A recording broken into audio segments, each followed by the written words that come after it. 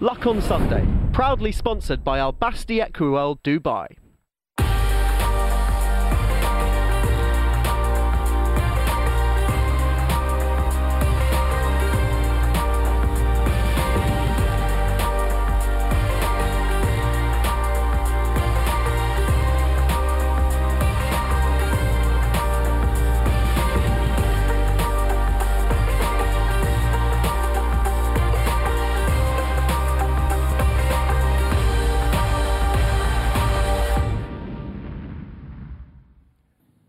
Welcome to the Luck on Sunday podcast, a weekly audio digest of all the best bits of Luck on Sunday, free to air every Sunday from 9 o'clock, that brings you the best guests and insight from around the racing world.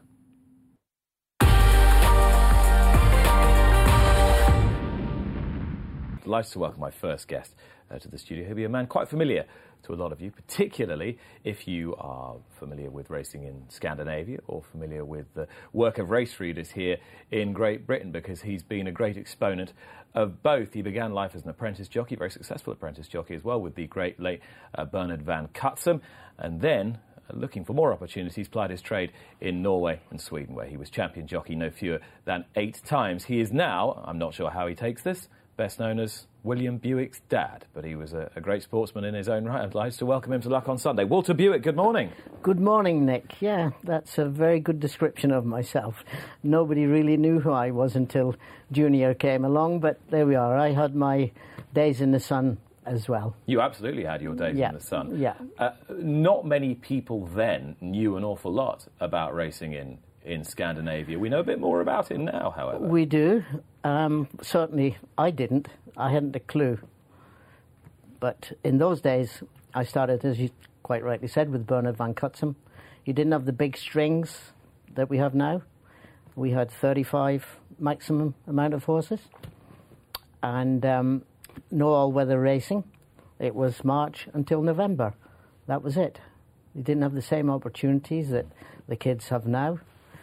I had ridden 10 winners, but Willie Carson was taken on as Lord Derby's jockey. Then the great L. Piggott came along, and he was riding what he wanted to ride, horses like Park Top, Carabas, and so forth. And I just took a look at things and thought to myself, there's not going to be much left. After Lester Piggott and Willie Carson and Willie have had their say. How well do you remember those days and the impact that those two men had on the sport? Like it was yesterday. They were the greatest days of my life. I left home at the age of 15, knew absolutely nothing about riding. I knew a little bit about horse racing. I'd left school and decided that this is what I'm going to do. And where was home? Home was a small town on the east coast of Scotland called Arbroath. No racetrack. The nearest racetrack was obviously Edinburgh, Musselburgh as it's now known. I'd never ridden. It was just the fact that I was the right size to start with. I'm sure my mother had other plans for me, but sadly she passed away when I was 12 years of age, and I decided there and then that I'm going to have a go at this. But things were different then. None of my family knew anything about horse racing. You know, how do I get into this? There were no career officers or anything at any school in those days. You kind of made your own way. So I had an uncle that knew a little bit about the game, and I asked him, how do I... So he advised me to write to 2 or 3 trainers, which I duly did. Bernard van Cutsem was one of them. Geoffrey Brooke, who trained in Newmarket at that time, was another. And Captain Cecil Boyd Rochford. Well, the only nice letter I got back was from Bernard van Cutsem. And that was it. So I went there at the age of 15, and because he was a man of means, he bought ponies for us to ride. There were 3 of us that started on the same day. And I was the one that was absolutely clueless about how to ride a horse, never mind racehorses. So first of all, he sent us to a very nice lady called Anne Hammond in Stetchworth, where we had riding lessons. But he was a man of means. He could pay for that. And I'll never forget it. There were 3 of us, and I was the last to leave. Once you became proficient, he obviously didn't want to carry on paying for you once you could ride. But I was last. I was the odd man out. I was there for ages because I just couldn't get it. But particularly given the news this week and what we talk about in terms of looking after the workforce in the sport now, it's quite heartening to hear that even back then you were being looked after like that by your employer. Absolutely. And that he felt that responsibility to nurturing your career and nurturing you as a person. Yes, both as a jockey and as a person. I just loved every single minute of it. We were well cared for. Bernard was actually very good to me. The only, I often say, if only. First of all, I started at the wrong stable to become a budding jockey because it was a gambling yard and they couldn't afford to make too many mistakes by having an inexperienced claimer on board when the guys decided that we're going to have a punt on this, which Bernard liked to do. When you say it was a gambling yard, people talk about gambling yards now. Then a gambling yard meant serious money, and it didn't go down that often. And when it did go down, this was a year or two. They didn't leave it behind. You see, Bernard was a member of the Clermont's Club. People like David Aspinall, who ran it. You had one of our owners was a gentleman called David Montague, a big punter. Lord Derby, who liked to punt. That's John, the uncle of the present Lord Derby. And they liked to gamble. Lord Lucan? He was obviously a member of the Clermont Club. We never saw him because he never got connected with the racehorses. But we saw a lot of these type of people. Yeah. And I laugh now, but I sometimes think that perhaps when they had a losing time at the tables, they sort of got together and said, Bernard, we've got to get some of this back. You'll have to set one up or something. So whether that's right or not, but that's an afterthought that I've had. And anyway, I think Bernard thought I was probably better as a jockey than I actually was because I didn't have a lot of experience. And my first early winners, they were steering jobs. I didn't have to do very much. So the first time that I rode, and I was still claiming 7, mind you, and it was a little bit of a thing that you didn't know, but you did know. This one has been back today. And I remember in particular, I rode a filly at Yarmouth who'd been well prepared. She was well handicapped. And the money was on. Before the days of starting stalls, 1.5 miles, 3-year-old handicap, she got in there with no weight. I claimed 7. And I knew Bernard was on because when he was nervous, his fingers used to...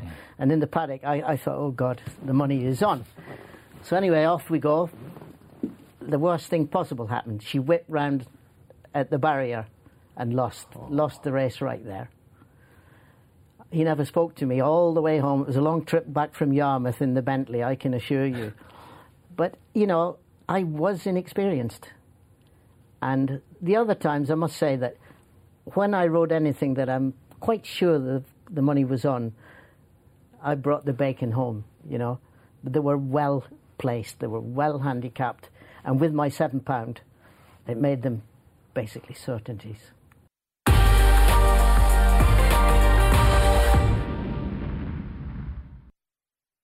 Luck on Sunday, proudly sponsored by Albasti Equiworld Dubai. Welcome back. You're watching Luck on Sunday. Delighted to welcome back Walter Buick to the Luck on Sunday studio and to join him, Ian Bartlett, LOS regular, and William Derby, who I think, William, did this very show last year. I'm not quite sure where the 12 months has gone, but here we are on the cusp of another wonderful week. Delighted to be back. Thank you. And how's it all going? All good? Yeah, really looking forward to the week ahead.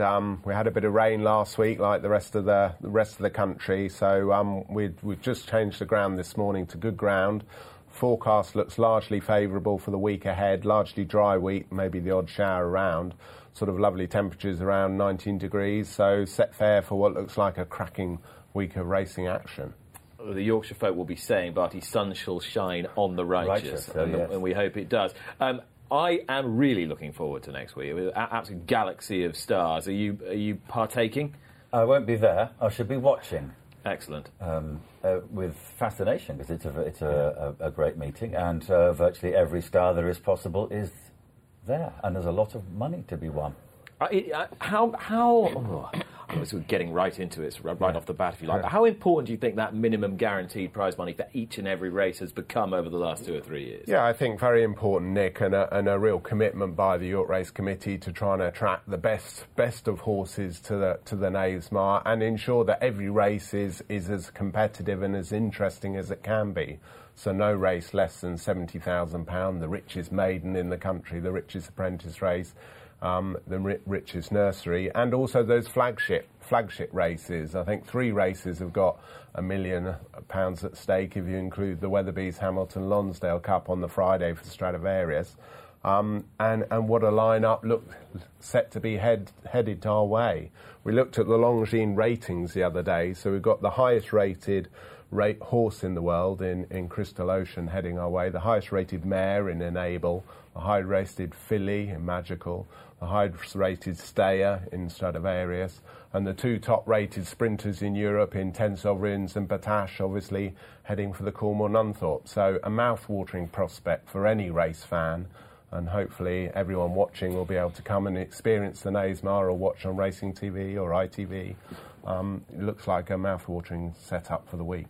One of the most intriguing races this year clearly is the £1 million Sky Bet Ebor on Saturday, and it's a race whose formation and development has attracted quite a bit of debate, but I think everyone's really looking forward to seeing how it's going to shake down in years to come. When you look at the entries as things stand, what are your observations relative to what you conceived as the race should be? I think a huge amount of excitement. As you say, it's been in the formation for a year or so now, and something that we're very proud to have sort of galvanised and taken forward, following on from the request from the BHA to look at it and see if we could create a big stayers handicap in Europe to emulate, the races elsewhere in the world along those lines. And what we've seen is a very high quality field in terms of ratings. So last year the lowest rated horse to get in was 102.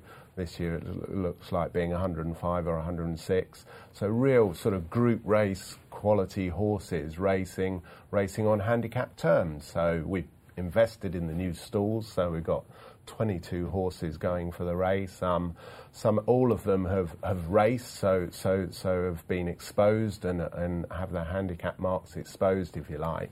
So it looks like a fascinating renewal, great partnership with Sky Bet, and really looking forward to next Saturday, which, as I say, will be a culmination of an awful lot of hard work by an awful lot of people and supporters of the race.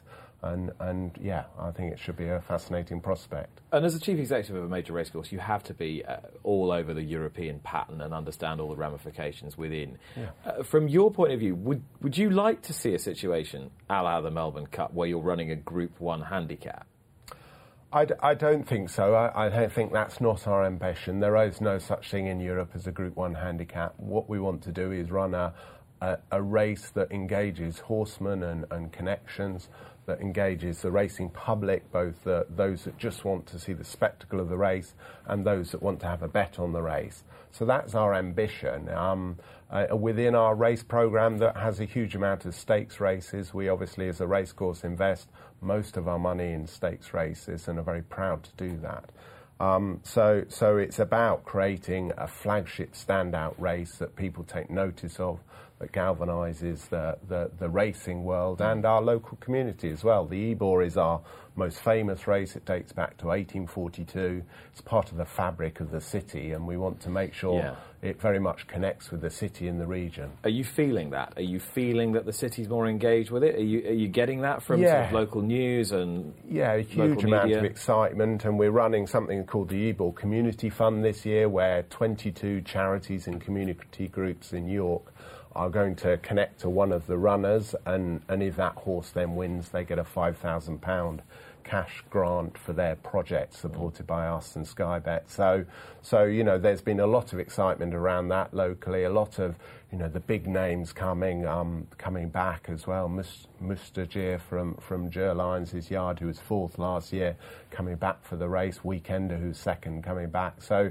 there's that longevity to the recognisable names in the sport. So, yeah, a huge amount of excitement in our region and hopefully across the racing world. And there's no horse race name more recognisable at the moment than the great Enable, who's looking for another victory in the Yorkshire Oaks, a race she won 2 years ago en route to her first arc. And interesting that John Gosden Barty has taken this route rather than putting her in the Juddmonte International.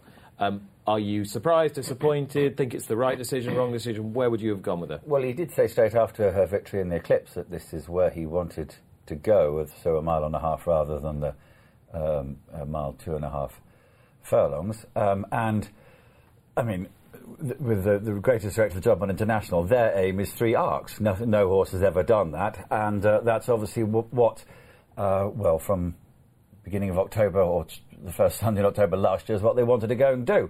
It looks like it might not be as easy, perhaps, as he might have assumed. Yes. But who knows? We haven't got the final declared field yet. But no, I mean, it's good. It's good. Really good to see her again on a race course, because by the likelihood is 3 times, 4 times max. And you need to see the good ones as often as possible. I think the fact that the Coolmore are chucking Magical into this race sort of makes the week in a way. Walter, it's the stuff dreams are made of for Williams. He's got a good race for the Juddmonte International. He's got a great race for the Yorkshire Oaks. Fantastic. As Barty says, it'll be great to see this mare out again, Enabled. She is, she's just amazing. But as you said, that Aidan O'Brien has put Magical in, and as Barty said again, I don't think it's quite as easy as JHMG thought originally. It's going to be a great race. Something to savour. At 1.5 miles, sure, we know Enable's brilliant at 1.5 miles, but we know that Magical will push her harder at 1.5 miles, arguably, than she did at 1.25 miles in the Eclipse. For sure.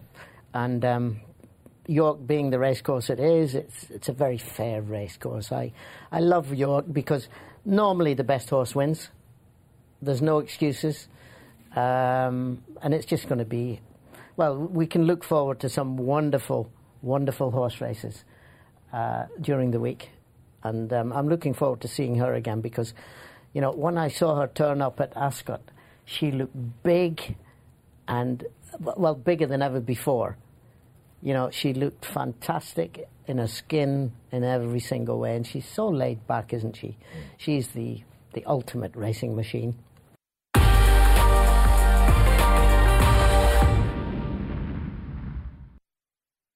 Luck on Sunday, proudly sponsored by Al Basti Equiworld Dubai. Batash has got a fight on, headed by Mabs Cross. Alpha Delfini in the centre, running a huge race. Heads up, heads down, far side Alpha Delfini, near side Mabs Cross. Mabs Cross and Alpha Delfini have gone past together in the Nunthorpe. Michael heading back to York again, so close with Mabs Cross. You must be looking forward. Yes, as you say, she's in good form and she looks well, so it's nice to be going there with a live chance again, but under no illusions, it's a good race again. And this year she's looked as good, hasn't she? In the Palace House under a penalty first time out. That was a smart performance. It was, yeah, she did. We were really pleased with her that day. She battled on, and then as obviously Ascot, she ran well again, but I just felt she travelled too well in the middle of the race, and I'd rather see her off the bridle. Yeah. So a fast early pace suits her. It's coming to our home ground, isn't it, York? Yeah. I mean, listen, she ran her heart out, and it was heartbreaking what happened at York, but it would be nice to go there and put things right. But as I say, under no illusions, it's a tough race. I'll never forget it, the photo finish. I was out in the track with yourself, and how long it went on for. Yeah, I'll never forget walking off the grandstands and walking into the parade ring, and you were one of the first people I saw, and of course you said, she's definitely won, and I said, let's wait for the result. I could applaud you when the result came, but no, it seemed to take forever. Here is the result of the photo finish for first place. First, number 1, Alpha Delfini. No Alpha Delfini this time around. It just shows you just to get them back there, it's so hard, isn't it? Yeah, it's hard with any horse, but especially at this level, because the pressure's on, but she's had she had a little break after Ascot. She's back in good work and fresh and well, and so no, we're happy with her. Everybody's always going to ask it, how does she compare, what she like compared to Mecca's Angel? I mean, the two different horses. I mean, Mecca's Angel was all about speed, early speed, and not being far away at any stage. This filly, she wants a fast-paced away, Matt, and she likes to come late. So she's very similar with her temperament. She gets buzzed up just before a race, but both very, very straightforward fillies to train. She ran first time out of Pontefract, finished 8th of 10. Albeit got hampered. But what were you thinking when you went to Pontefract, when she made her debut? When did you realise she was special? Well, we knew she had ability before she ran, and when she went to Pontefract, we were sort of thinking, well, she'll be in the first 3 or 4. And she jumped sluggish, which she's done in the past, and she got hampered, and it just didn't happen. So, I mean, we didn't expect it to be as good. We thought she was a good filly, but she just kept improving with every race. Got Peter Thirst next time out. So obviously, Group 1s were a long way down the line then. They were a long way down the line. I mean, it was really when, we went to the race at Musselburgh that had been moved from the abandonment of Ayr, and she was quite impressive there when she won that. And then, we thought this filly could go on next year, and which she did. She went on the following year, and we can't look back. And physically, compared to this time last year, I think she's a bit stronger. I do. I think she's a stronger filly. She's great in her head, so no, we're very pleased with her. 5 furlongs York, in a dream, sort of halfway. You'd like to be behind the bridle, looking like you're going to struggle a little bit, because you know that she'll finish off, and she's like that. Yeah, that's what we want. I wouldn't want to see her sort of travelling over strongly in the middle of the race. I'd rather see her just off it, as you say, behind the bridle, and then we know she'll have a finish, and let's just hope that the gap's new. There's plenty of time to close the gap with, obviously, Battash and 10 Sovereigns. 10 Sovereigns, yeah. Going there, obviously, after Mecca's Angel winning it twice, and last year so close, it's one of your local tracks. It's a big deal, the Ebor Festival. Is it more pressure? Can you enjoy it? Yeah, I mean, you get nerves. Everyone does in races like that, but you've got to enjoy it. And the main thing is to get her there in A1 form, and after that, it's out of our hands, really. Ground-wise? Just good ground would be perfect. I wouldn't want it extremes either way. I wouldn't want it too firm, and I wouldn't want it too soft. But the way this weather looks, I think York could be just perfect ground. And let the best horse win? Yeah, as long as it's her.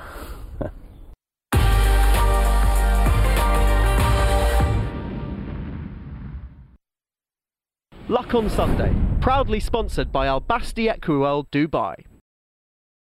And one of the key talking points this week, and one which I'll be asking my panel about a little later, is the leaking of the comprehensive review and report into bloodstock sales practices in this country, conducted by 2 important men who have been involved in policing all manner of different aspects of public life in the last few years.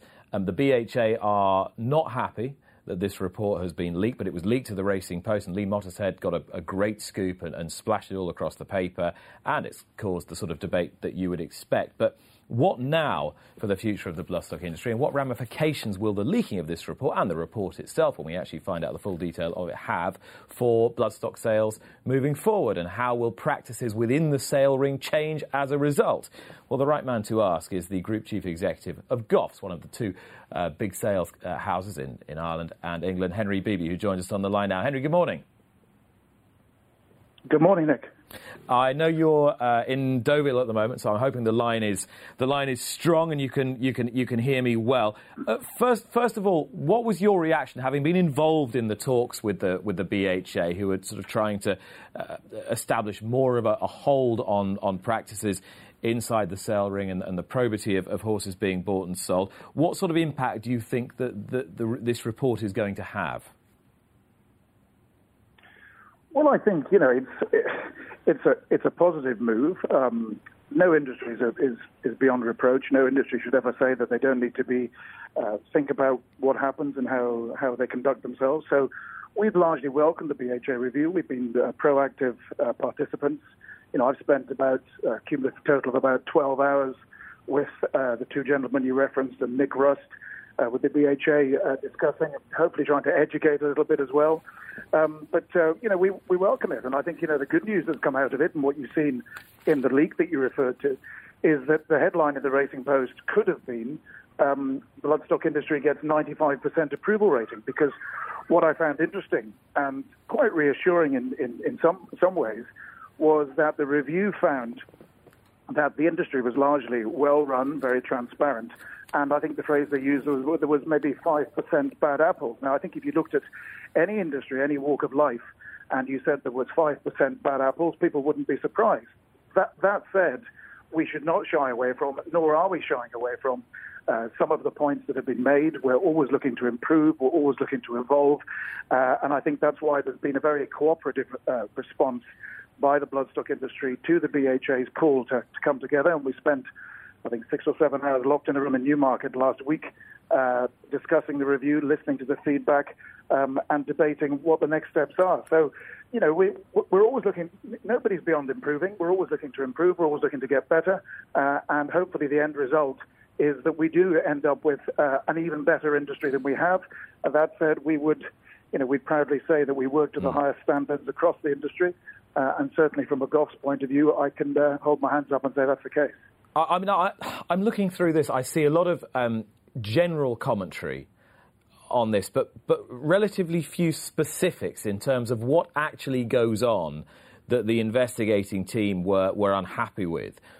What I want to try and find out is how bloodstock sales practices are going to change, if at all, or whether this report's been, for want of a better phrase, a waste of time. I mean, it says the current regulation of the bloodstock industry is not fit for purpose, with agents in effect entirely unregulated. Is there therefore now an industry-wide agreement that there is going to be a code of practice to replace the existing one? Yes, I think to try and answer the last point first, absolutely. I think we've all accepted that, like anything, things need to be constantly reviewed, updated, modified. And we've looked at the code of practice that has been in place for now 10 years. It was first produced in 2004, then updated in 2009. And I think perhaps we've all slightly let it go on too long without a proper review. So I think, one of the key results from this will hopefully be a revised, probably more expanded code of practice that's a little bit more specific and then has teeth. But, one of the frustrations is, as you referenced, is the generalization that's been going on. And the frustration for those of us directly involved in the thoroughbred industry and the buying and selling of thoroughbred racehorses in Britain and Ireland is the fact that by its nature this has been too general. And so, everyone's felt they're rather tainted with the same brush. And I go back to the point, the review finds out or concludes that 95% of the industry is working to very, very high standards of ethics and, and there's enormous integrity. So it's a very small minority we're focusing on, and that's been a frustration. So a new code of practice is certainly something that, all the representatives of the industry that turned up last week would welcome. We've said to the BHA we will help in any way we can to draw up the revised code and to make sure that it is fit for purpose, given that there is a view that the current code is now, well, if it's not maybe it's not fit for purpose, but it's probably out of date. And if the review team made up of two senior former policemen and people who've investigated sporting irregularities before, if there is anecdotal testimony of corrupt practice having taken place, surely that anecdotal testimony should be acted upon, and you would back that. Oh, 100%. And I think if you were to ask Nick Rust or the BHA, they would tell you that they feel that they've probably failed to an extent by not getting involved with some of the things that they have been told about. But that's always the issue. We all have choices to make in life, and if you or I are walking down the street one evening and we see people, somebody setting about somebody, beating them up, we have a number of options. One is to run across and help, another is to call the police, and the other is to completely ignore it. So, we shouldn't be none of us should be taking the third option. If there are corrupt practices, there's nobody that I know that I work with in the business who says, yeah, that's fine, it doesn't really matter. Yes, it matters. As an auctioneer, with 34 years experience, I've probably offered, 75,000 horses in my career. I trade, as Goss does, and as the other auction houses and bloodstock agents, we trade on our integrity. So we're asking people to make judgments about, the service we provide. And of course, I'm an auctioneer, so I wouldn't say this, wouldn't I? But I would contend that the auction the auction process is the most transparent. It's shown live online the whole time, whether you're in Newmarket or in County Kildare or in Doncaster. They're all there. We have press watching every single lot. We put them on our website. We announce what's going on.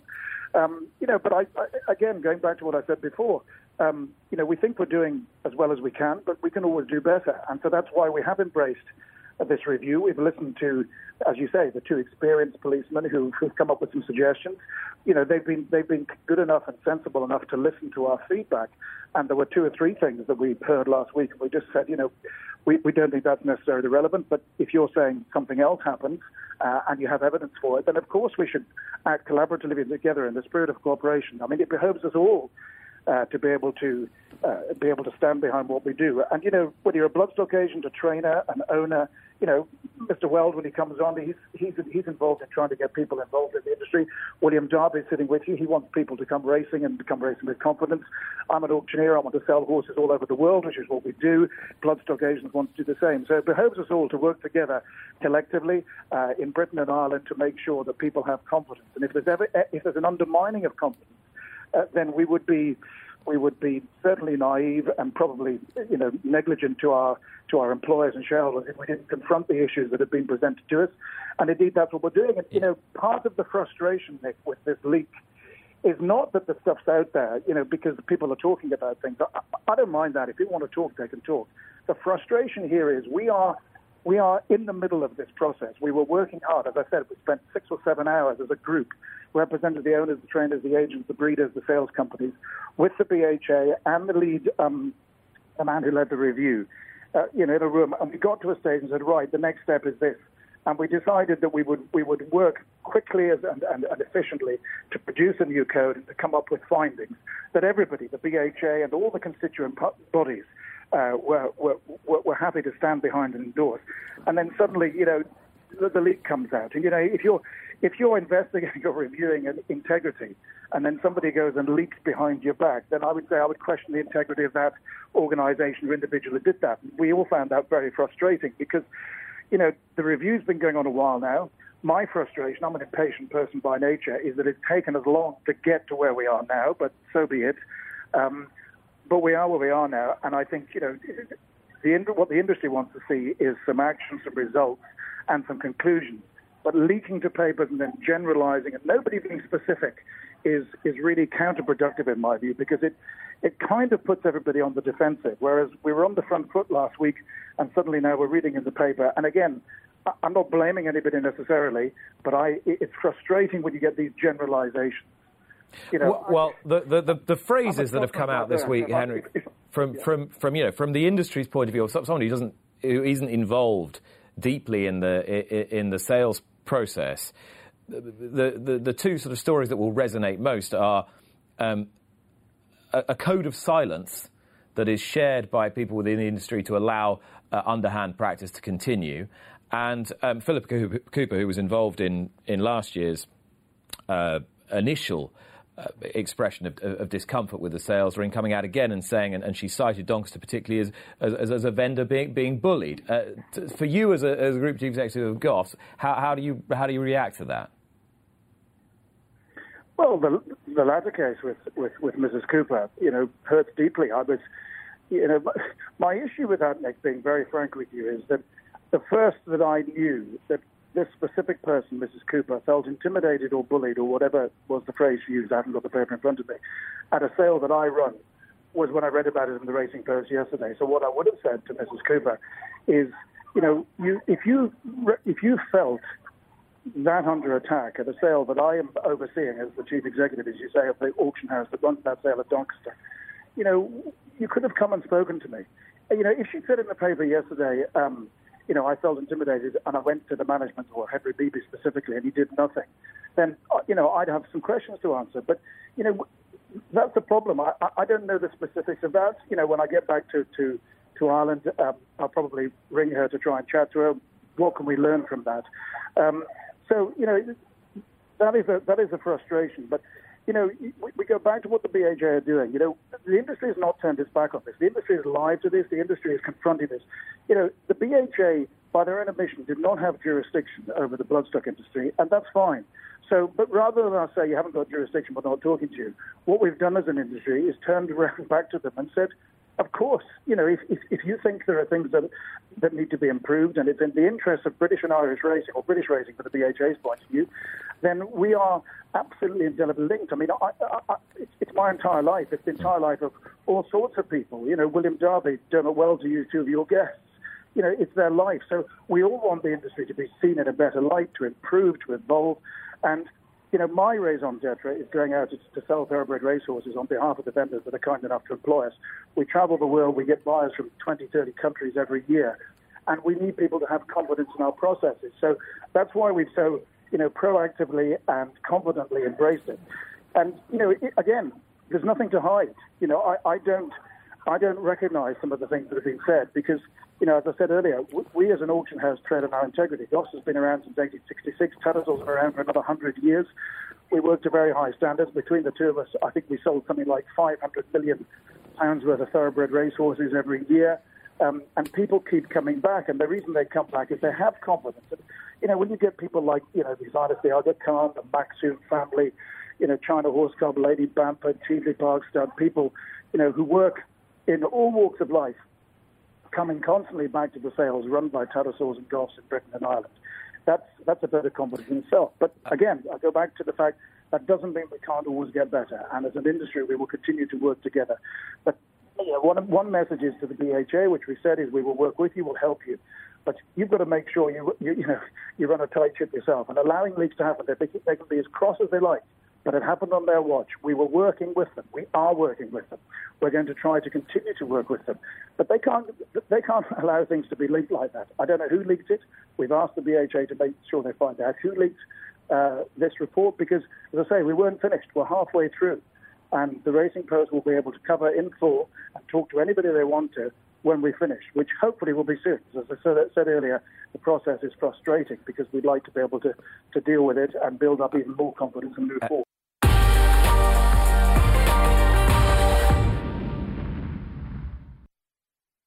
Luck on Sunday, proudly sponsored by Al Basti Equiworld Dubai. Mark, we're here to chat about runners ahead of the Welcome to Yorkshire Ebor Festival, and you head into the meeting with your team in tremendous form on the back of that record-breaking month in July.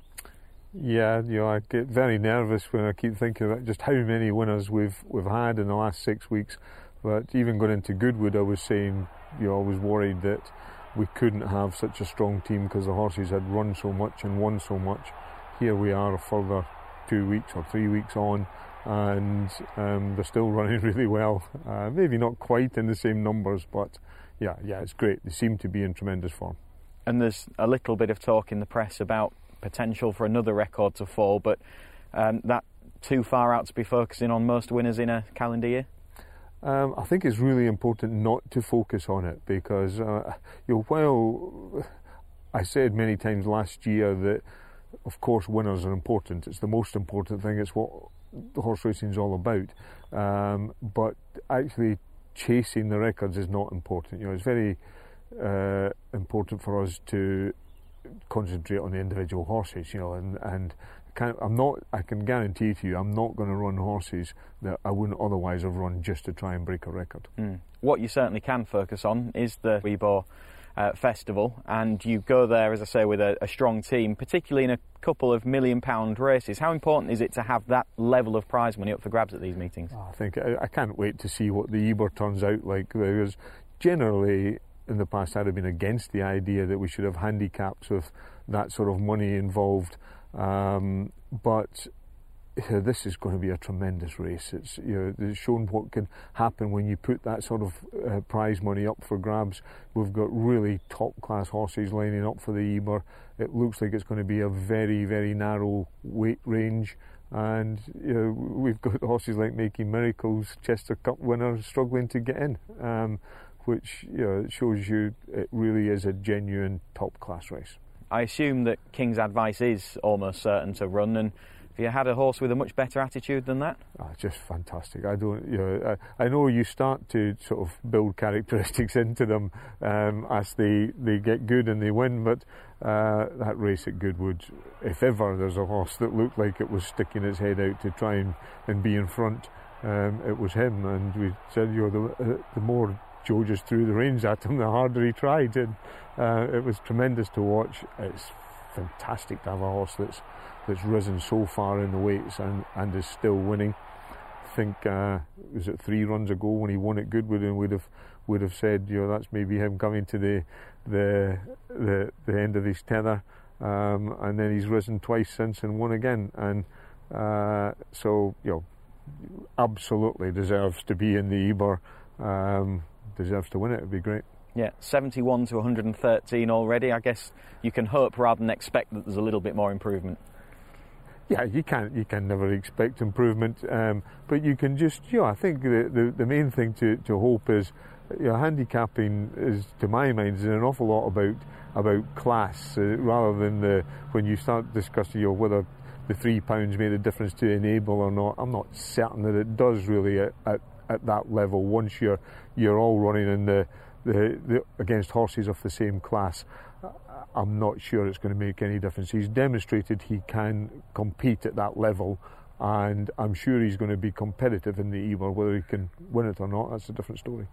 The Juddmonte International, you've got El Akam, a horse who has really thrived and progressed during the course of this year, and he's an extremely special horse to you and your team. Yeah, he's very special to us. From the minute he arrived, we've had other progeny of attractions, but this one looks so like his mother, and by Frankel, it was a pedigree to die for. And as a 2-year-old, he looked like he was everything we dreamed of.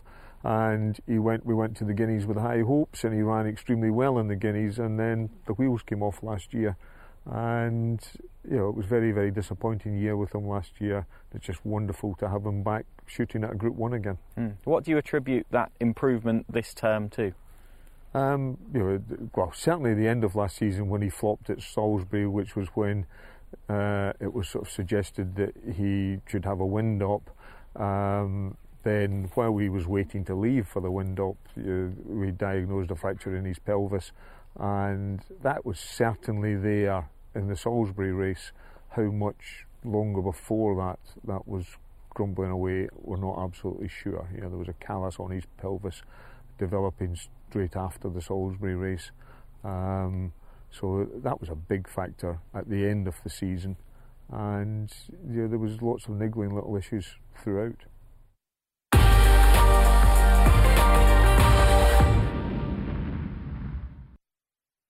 Luck on Sunday, proudly sponsored by Al Basti Equiworld Dubai. If I did a normal introduction to my special guest this week, I would be spending the next 35 minutes doing the introduction, so I'll try and keep it as brief as I can and get the salient points out. He's a man who started training in the early 1970s, and last night at Cork he trained yet another promising, exciting stakes winner. The progress in between times has been nothing short of extraordinary. Consider this, in the year 2000 he passed the record for most amount of winners ever trained in Ireland. That was 19 years ago, and he sailed on serenely past 3,000 winners and 4,000 winners subsequently. He's employed some of the greatest jockeys in the game. He's trained some brilliant horses. He's had champion stayers, middle distance horses, champion sprinters as well. Not only that, he became the first European-based trainer to win a leg of the American Triple Crown and remains the only one so to do. And he also opened the floodgates for horses, completely changing the shape of one of the world's most famous races, and the race that stops Australia, the Melbourne Cup, by winning it with Vintage Crop and then a decade later with Media Puzzle. I think that does it for the time being, but there is so much more. Dr. Dermot Weld, welcome to Luck on Sunday. Thank you. I'm very embarrassed before we go any further. But the point is, and I think maybe the most salient point of all of that, is that having started training in the early 1970s, in your early 20s, you trained a stakes winner last night at Cork, and your ambition for this game burns and burns and burns and burns. Why so? Because I enjoy it so much, because obviously I've a lot of determination, a lot of enthusiasm, and basically I enjoy what I'm doing. Was there ever any doubt that this was what you were going to do? I know you have the veterinary qualification, but this just seems so within you, the business of training racehorses. You know, my mother and father were very, very successful trainers together, and when my father held the licence, it was a team effort. So from a very young age I was involved. I was leading amateur of Ireland a couple of times and rode winners kind of all over the world as an amateur, and then qualified as a vet at 21 and started training, I think I was 22. How did it feel to be training at such a young age, or because you'd grown up in it, did it not feel like a big deal? Because I'd grown up in it, it didn't feel a big deal, if you know what I mean. And I'd been riding. I rode my first winter at 15 in Galway, and so I was in action from a very, very young age. I know in those days I was especially young, because nowadays it's not so different. But yeah, I never felt the pressure. I always had confidence, and look forward to it.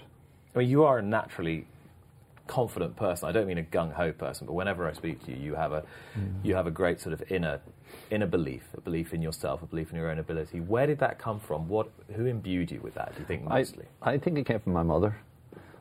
She was a very, very confident lady. She was a brilliant person, very hard worker. I often said in my youth, I didn't have very much, but I didn't want for anything.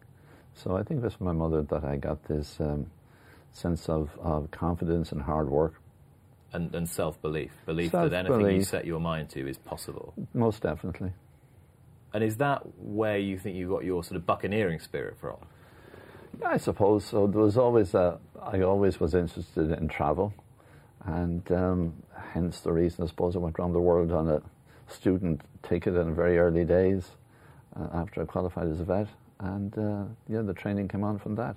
But it was a happy upbringing? Very happy, very fortunate, wonderful parents. And tell me a little bit about family life in the early days. Oh, it was tough because we didn't have many horses, and prize money was very, very low. And you achieve by very hard work, long hours, dedication, and a lot of things haven't changed. So you got your ticket to go abroad, and where was the first stop? First stop was America, and from there to Australia, South Africa, back again. What was the most instructive period of that time? I would possibly say when I worked for Tommy Smith in Australia was the most interesting and fascinating time, and learning from the great man and working. I worked for him in the mornings, and then from a vet called Percy Sykes, who was he was the doyen vet of Australia, working for him in the afternoons, and that was fascinating because they were two of the most brilliant people ever involved in the horse industry. Tommy Smith, father of Gay Waterhouse, yes, of course, who was indeed. On the show a few weeks ago, and her admiration for him sort of shining through so strongly. You talk about taskmasters and people who could get the best out of horses and people. Have you ever met anybody like that subsequently?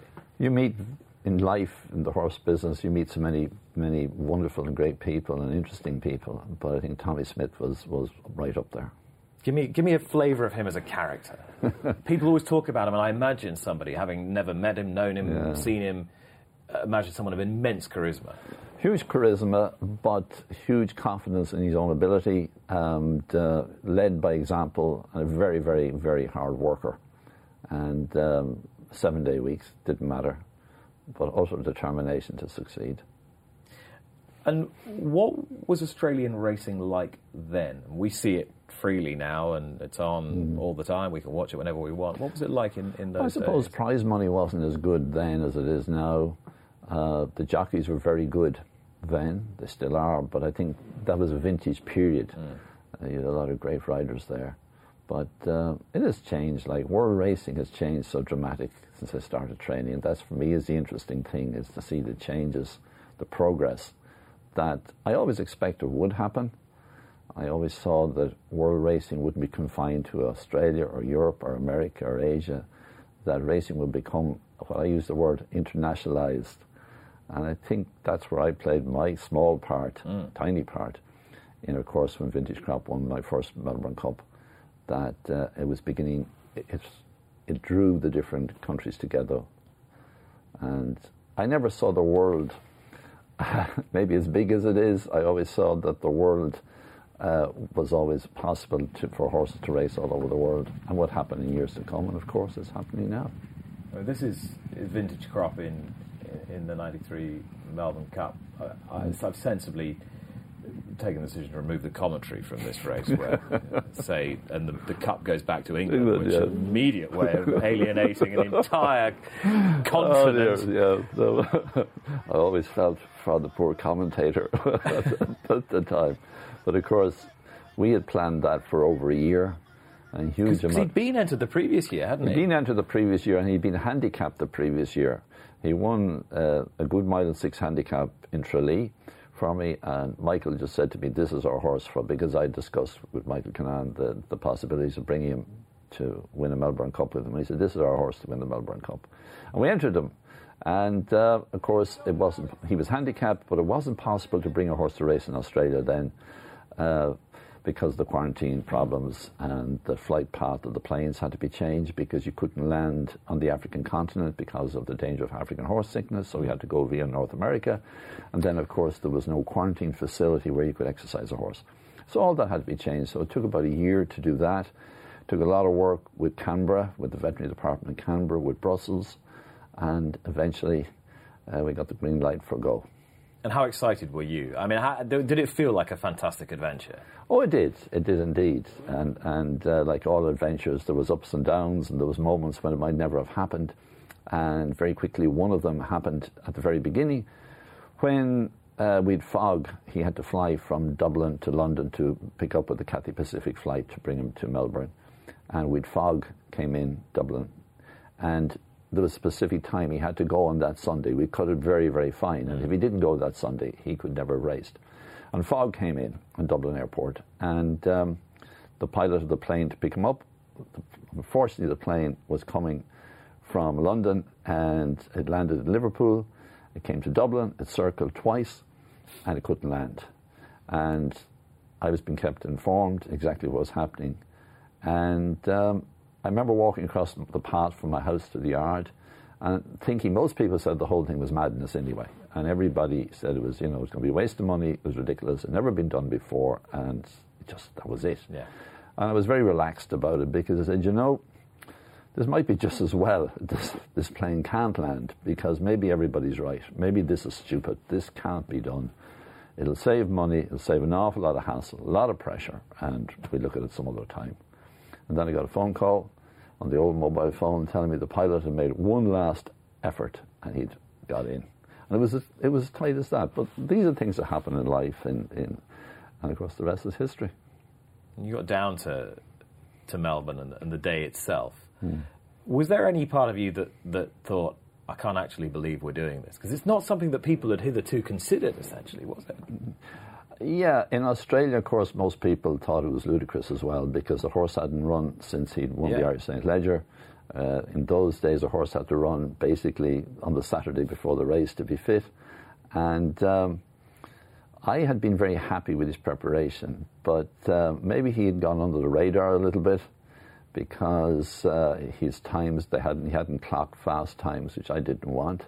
But he went off at 28-1. But I was very happy with him, and we just got him right just close to the race. I was just happy. Initially, he was a little bit dehydrated, and it took him a while to get over the flight. But close to the race, I was very happy with the horse. A very special, very, very special horse for you. And he was an amazing tough horse, mentally as well as physically. He was just a real good. He was the classic of what I call stare with speed. He was ideally mile and a half, mile and 6 horse, rather than a 2-mile horse, because he came. I'd always wanted to win the Gold Cup with him, and of course he ran second in the Gold Cup at Royal Ascot. He just didn't get the trip, the extra half mile. But even 2 miles was too far for him. He was really a mile and 6 horse, and that's why he won 2 St. Legers for me. Is it easy to identify mental toughness in a horse when you first take a look at them, when they first do something for you? No, I don't think it's easy. I think it comes as you get to know your horse, and because you get surprises. And the ones you think may not be tough turn out to be the ones. Look, I won with a group filly yesterday called Tarnawa, and that was her second group race, and she's very consistent. And in her initial stages of being tough, I wouldn't have accused her of being tough. Talented, yes, but not tough. But she's matured and developed, and now she has a toughness to her. And that's one of the qualities she showed yesterday. Can you train that into a horse, or is it just innate? I think you can train it into them. I think you build confidence in them. I think it's all about confidence. You were confident enough to go to Melbourne and win with Vintage Crop, but in essence, your second Melbourne Cup victory with Media Puzzle was more resonant, certainly more resonant in Australia. Just remind me why. Well, the main reason was because of the rider, of course. And losing his brother the week before, there was a big doubt whether Damien Oliver would ride the horse or not. And even when I landed in Australia, there was a bevy of the press wanted to know who was going to ride the horse. And I said, let's wait and see. It'll be Damien's decision. I've made no jockey. They named a number of jockeys that were available. In fact, there he's just beating Vinnie Rowe, because that for me was even more enjoyable, because turning for home in that year's Melbourne Cup, I was pretty certain it was either going to be Vinnie Rowe or Media Puzzle was going to win. And Vinnie Rowe was the best horse I trained that didn't win the Melbourne Cup. He was second, of course, to Macavie Diva, trying to give her weight. Which is, pretty much impossible. You know, and he was a great stayer, Vinnie Rowe, and he won 4 back-to-back Irish St. Ledgers for me. But it was Media Puzzle's day, and it was a great day. And extraordinarily special day for Damien Oliver, and a poignant day for his family, as you were saying. And they made a movie out of the story. With, who remind me, Brendan Gleeson played you. Brendan Gleeson played me, and Brendan, I think, did it very well.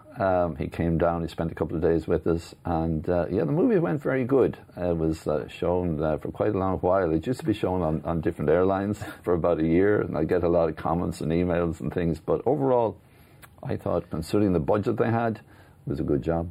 Did you quite enjoy that? The idea of a bit of an A-lister playing you in a movie? Who wouldn't? Let's face it. Who wouldn't? Exactly. I thought it was nice. I thought it was nice. I enjoyed it. I equally enjoyed it. I was fortunate. I wrote a book on vintage crop against all odds, and got to number 5 in the non-fiction list in Ireland. So I was proud of that.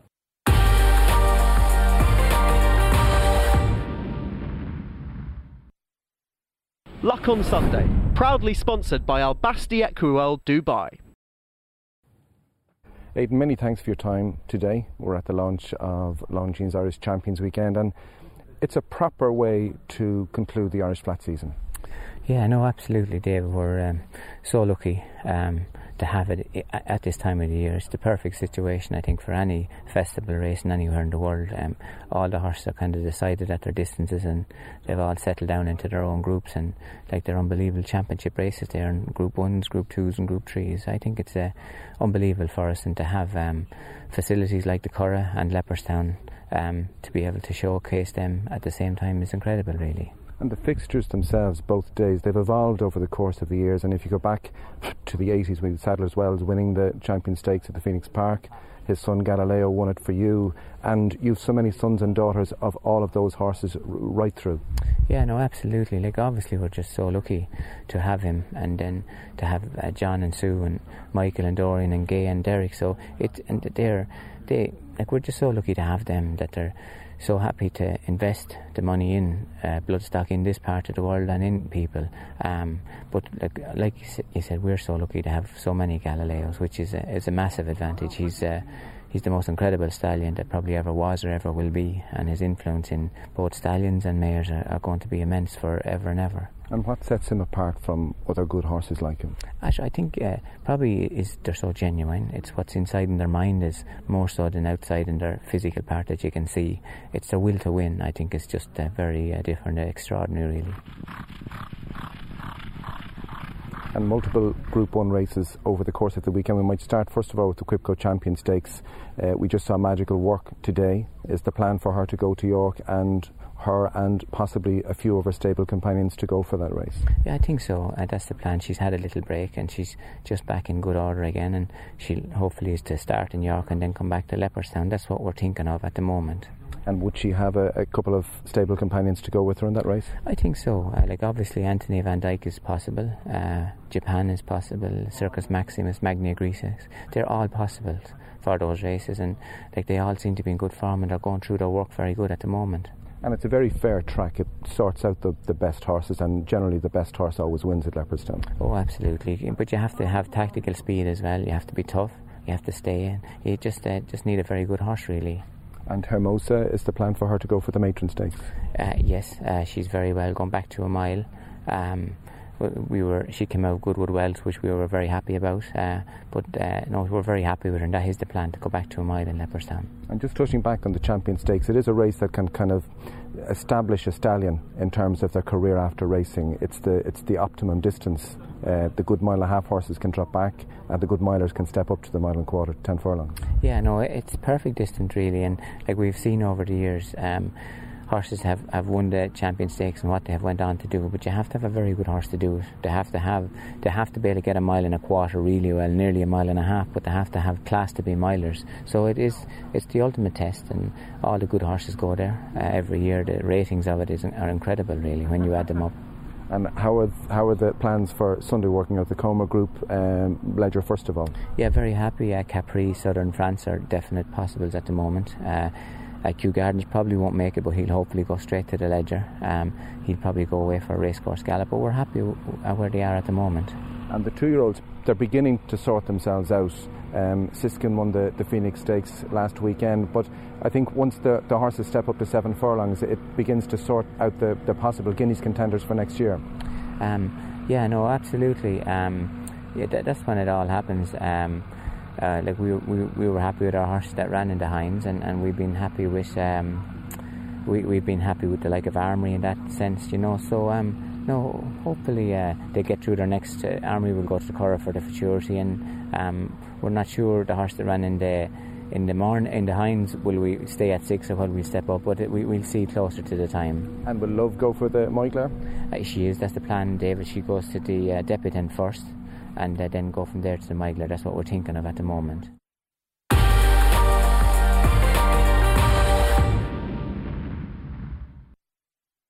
Luck on Sunday, proudly sponsored by Al Basti Equiworld Dubai.